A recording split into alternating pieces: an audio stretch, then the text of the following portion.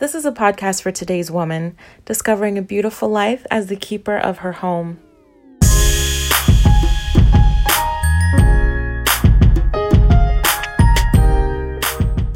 Hey girlfriends, I'm Kadisha and welcome to the Custom Life with Kadisha White. Have you ever discovered bitter waters? Well, I did recently, tending to some plants, some monsteras, and in true Kadisha fashion, I found a whole word in there, and I'll explain. So there was one large flower pot in particular that I inherited that I had been tending to, and I discovered that it had a tin paint can at the bottom. So this tin can served to elevate the plant on top of it. So that meant that if the plant was overwatered and overflowed the basin that was between the plant and the tin can, the excess water would overflow down to the tin can and cause the can to rust. And so inevitably, rusty water is what would feed the plant as the water got high enough. So I had been nurturing this plant for a good bit, trying to nurse it back to health before I discovered what was at the root. And then it made sense why the plant was struggling. So I cleaned it out, but I just thought that was so analogous in how the rust rubbed off and made bitter waters for the plant.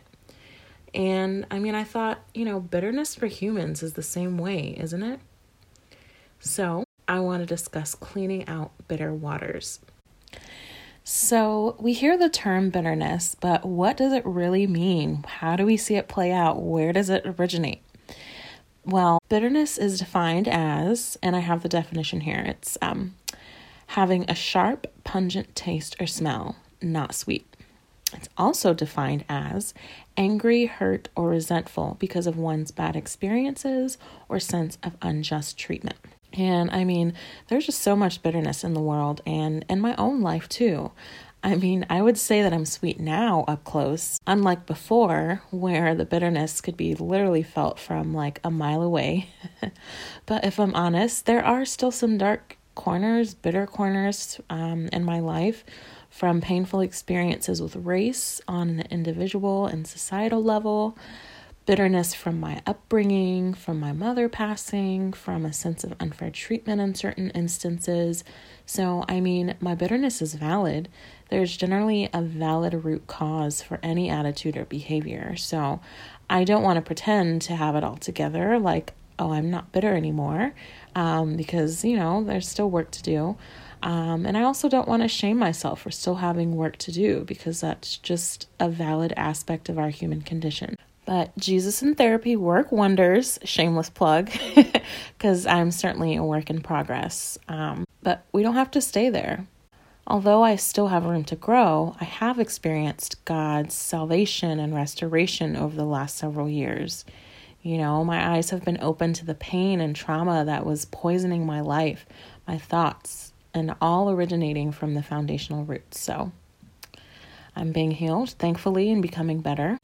In fact, I was able to recognize all that God has done recently when I came into contact with someone who was literally a replica of my younger self. It was like looking at 22-year-old me.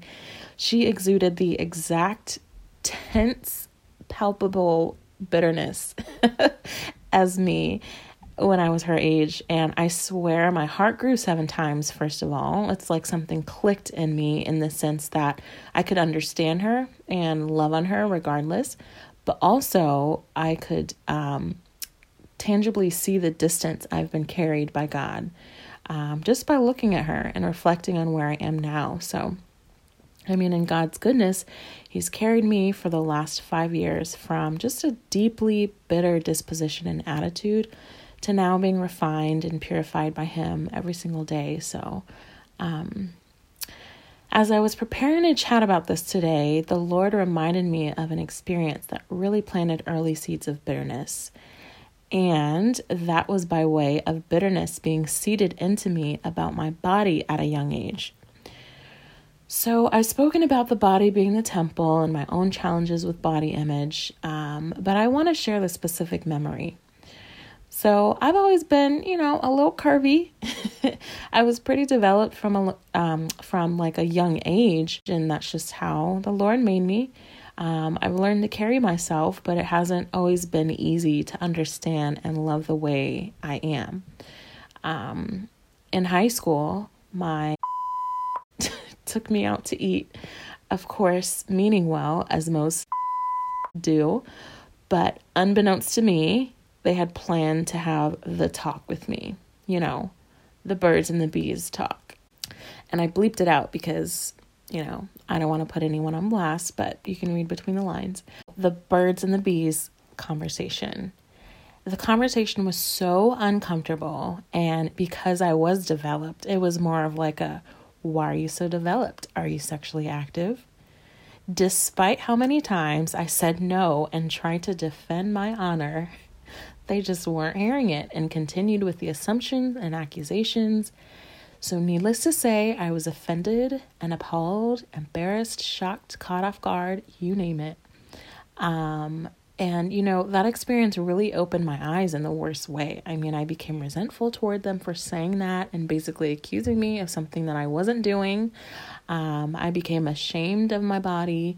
It really corrupted how I viewed myself and really made me think in my young high school mind, oh my gosh, why am I so curvy? I must be a harlot. Like, wait, am I? For a long time, I carried that. Lacking identity, I ended up becoming the very thing that I was desperately trying to reject and escape. Okay, cue bitter root judgments. Hello. After high school, I ended up losing my virginity and just really struggled with my identity as a woman. Just lacking boundaries with my body, being at a boyfriend's house all hours of the night, sleeping over. Things are just bound to happen. Even becoming pregnant unexpectedly. It's interesting because in abstinence class in high school, I said I would wait until marriage, and I meant it. I really wanted to, but I just didn't have the proper boundaries and tools in place for that to be a reality. So I don't know.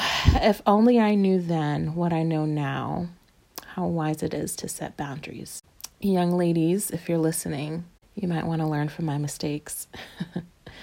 But cut to my salvation in 2015 and finally committing to wait until marriage in 2016, but still carrying the shame and old identity of a harlot. I felt extremely self-conscious about what people would think about me because of my body, subconsciously feeling dishonorable because of my choices before Christ. Then on top of that, people and culture just really make women out to be thirsty, even if that's not even where their head is at. Satan just has a way of perverting what God intended to be beautiful, huh? So being curvy and wanting to dress modestly, but wanting to express myself through my wardrobe as a creative person, I worked overtime to compose myself and dress modestly, suppress my own guilt around my choices and what I thought to be people's assumptions of me. And so you can really see how that bitter seed that was planted, rather than a seed of identity, just poisoned how I showed up in the world and related to myself and related to others. It was a real battle. And just kind of as a side note, that's why the saying goes, life and death are in the power of the tongue. And that's not to say that I'm not responsible for my own choices, but bitter assumptions and words of accusation really muddied my understanding of myself and planted the wrong seeds. And I, also chose the wrong path. But redemption is literally at the cross. By coming to Christ, my mind could be renewed and I could be given a whole new identity. Sanctification and mind renewal are both a thing. Oh my goodness. That's housekeeping. So the housekeeping tip of the day is to make heaven your home. So whether you're quarantined with family, living alone, homeless, maybe in temporary housing, whether you're miserable or in bliss about your current home, just bought a new home, or if any or all of that is being amplified as a result of COVID, remember that Matthew chapter 8, verse 20 says, "Foxes have holes and the birds of the air have nests, but the Son of Man has nowhere to lay his head." These were the words of Jesus. His living situation was not ideal throughout his public ministry, but he knew where his real home was always and will always be. So no matter your situation, in plenty or in lack, know that this world will fade away. So make heaven your home and keep your eyes on it. So for me, back to sanctification and mind renewal, that happened practically for me in quiet time. And that's by way of God revealing both my old name and my new name. So old name in the spiritual realm before Christ and my new name now in Christ. Basically what it meant in the spiritual realm. Now, before I share this, let me give you this disclaimer. If you're not into heavenly spiritual things, this most likely will not have any profundity for you. It might, but it may be tough to grasp, confusing, or even sound outlandish. But just know this is how God operates. His ways are higher, and he doesn't reason the way humans do. However, he does speak to us in ways that resonate with us personally, and he just reveals deep mysteries, and I love him so much. So for me, he literally revealed my new name, my new identity in Christ first, okay? Because I literally would have fallen out if my old before Jesus' name were first. And so he revealed this through teaching me one of his names. You know how God has many names: Jehovah Nisi, Jehovah Jireh, Elohim, Elihu, Sidkenu. So Jehovah Mekadeshkem, which means the Lord our sanctifier. So Kaddish or Mekadeshkem. My name is Kadisha, so there's Kadish, and Mekadeshkem has that within it. And then Ish-Shah, which is the Hebrew word for woman. So when Adam in Genesis first saw Eve and he said, "This is bone of my bone, flesh of my flesh, I will call her woman," the original word in Hebrew was Ish-Shah.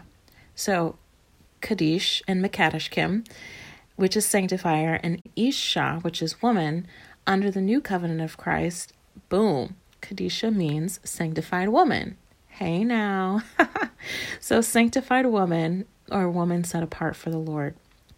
So anyone with an Isha or Isha in their name, I encourage you to explore and ask God to reveal what he's named you in the spiritual realm. And you can use a Greek and or Hebrew dictionary along with the KJV Bible to do some digging. I don't know why I stuttered there, but do some digging, some research, or anyone for that matter. I think it's worth pursuing or researching. But yes, that is how God does. Nothing is an accident. He's so intentional, even in naming us. I mean, talk about custom, right? So I was feeling myself, with my new name, like, okay, I'm set apart for the Lord. Ow. And then several weeks later, he revealed my old name in the spiritual realm. And y'all, I literally lost it. So my name before Christ, thinking of the phonetic pronunciation, and you can actually look this up if you have a Strong's exhaustive concordance of the Bible. It's number 6948 in the Hebrew section, and it's Kadisha. It's spelled Qedeshah. And in Hebrew, which isn't spelled the same, but pronouncing it, it's saying Kadisha, which actually means, get this, you guys, harlot. It means harlot. So that was my old identity before Christ. Is that not mind-blowing? I mean, that blew my mind because that was the identity I was under, feeling like a harlot, first for no reason, then actually becoming one, I guess, because technically a woman who is with a man who isn't her husband is technically a harlot. Yeah, that was a hard pill for me to swallow and admit. But Ezekiel chapter 16 is a good reference for that, for anyone feeling defensive right now. It's not a personal attack, girl. I feel you. It's hard to hear, but trust me, I was her, so I get it. But no, all jokes aside, that's why marriage is so sacred and sex is just such a sacred thing to God. So anytime someone said my name before Christ, it was literally a curse. Think of it as a label, like an identity in the spiritual realm. Of course, before Christ and really before this revelation this year, I wasn't aware of this, but we carry things in the spiritual realm, whether we're aware of it or not. So the accusations from the accuser early on, wrong assumptions during the birds and the bees convo as a young high schooler, which honestly became a word curse through those bitter seeds, came true for a time in college when I decided to wild out. But praise God, I ran out of that grave with Christ. My old self died and I literally became new. But it wasn't until this year, 2020, that I started walking in the freedom, the redemption that Jesus purchased for me. I was granted this freedom 5 years ago when I first decided to walk with him, made up in my mind in 2016 that I wanted to receive this freedom to do things differently. But it wasn't until this year that I finally shed the lies and the darkness of my old self and put on the royal robe of pure identity, my pure identity. So through revelation and sanctification, my mind was actually renewed and my identity was finally restored, and that bitterness was just met with Christ and washed away. I'd like to pause this episode to hear your input. So there are 3 options for us to connect. You can mention me on Twitter at Kadisha White. You can also join the custom community on Facebook by liking the Custom Life with Kadisha White. Or you can email your feedback to custom@tclwithkw.com. What are your thoughts on the topic so far? So let's talk about sanctification. So sanctification is the process of being purified, washed, and perfected by God. And it comes after salvation. It involves coming to terms with our old life, having our eyes open to it spiritually, and really admitting that it was fallen and needs renewal. So sanctification can come in the form of uncomfortable circumstances, through deeply uncomfortable and hard conversations, through our darkest heart's desires manifesting themselves and us having to deal with the aftermath. It can also come through pruning and stretching. Even though it's beautiful, it can be painful. But the beauty is, in all of its discomfort, sanctification is more proof that I am seen by God than, for example, than me receiving blessings, because God is, good to even the unbeliever. So that's not a measure of me being seen by God, but it's really me being purified and sanctified really proves that I'm His. So Hebrews chapter 12, verse 5-6 talks about how God's discipline proves His love, kind of like a good parent, As I'm being purified and refined, in my experience, I've become sweeter, more humble, more sensitive to God's Holy Spirit, more loving, gentle, and beautiful, all because I've drawn near to the Father. I think of it as a washing, what a wonderful act of service by God. Proof that He sees us, knows us, and loves us enough to make us better. A great example is in John. You may be familiar with this account of Jesus with His disciples when He washes the disciples' feet. And I really see it as an antidote for purifying bitterness. And I want to read it directly. This is John chapter 13, verse 2-8 from the New Living Translation. Here's the word on the street.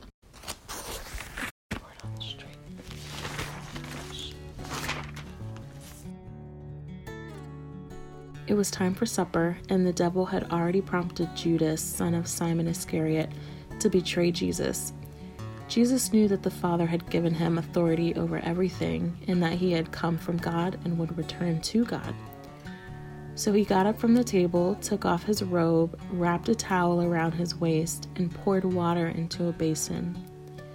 Then he began to wash the disciples' feet, drying them with the towel he had around him. When Jesus came to Simon Peter, Peter said to him, "Lord, are you going to wash my feet?" Jesus replied, "You don't understand now what I'm doing, but someday you will." "No," Peter protested.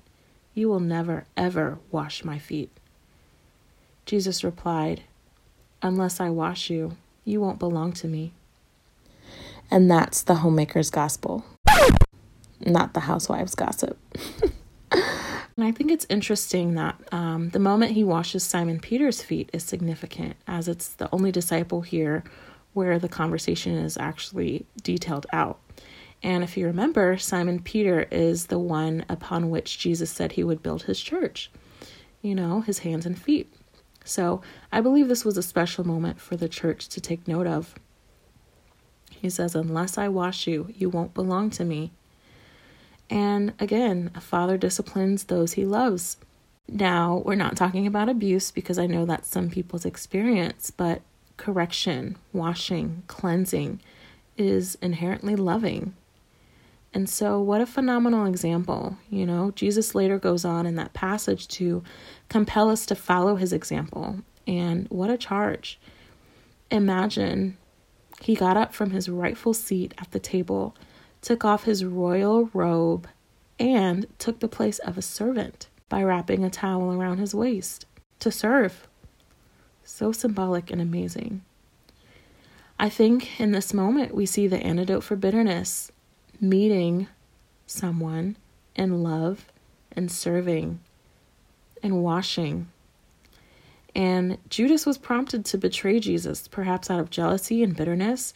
Nonetheless, Jesus was an example of serving one another, not from our high horse or table of honor, but in humble servitude. And I don't know, I just think God is amazing. Like, he doesn't withhold good things. He doesn't withhold his mysteries. He doesn't withhold his humility and his attention toward us. And I don't know about you guys, but that just is so refreshing.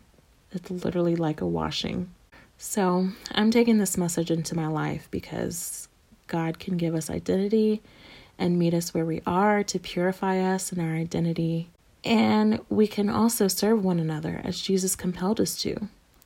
I mean, there are plenty of relationships in my life, I don't know about you guys, but where I can stand to humble myself more, lay aside my comfort and my need for respect and be an agent for healing by lovingly meeting the needs of others in humble, kind service. So I just want to say a quick prayer. Lord, you are the way, the truth, and the life, and you came to wash us clean. And what a Savior you are. So I ask that you help us to mirror your humility and love for the benefit of those around us. Anyways, that's all for today. Remember, the best life is one designed by God. So seek first his kingdom, live righteously, and all else will be added unto you. Be blessed.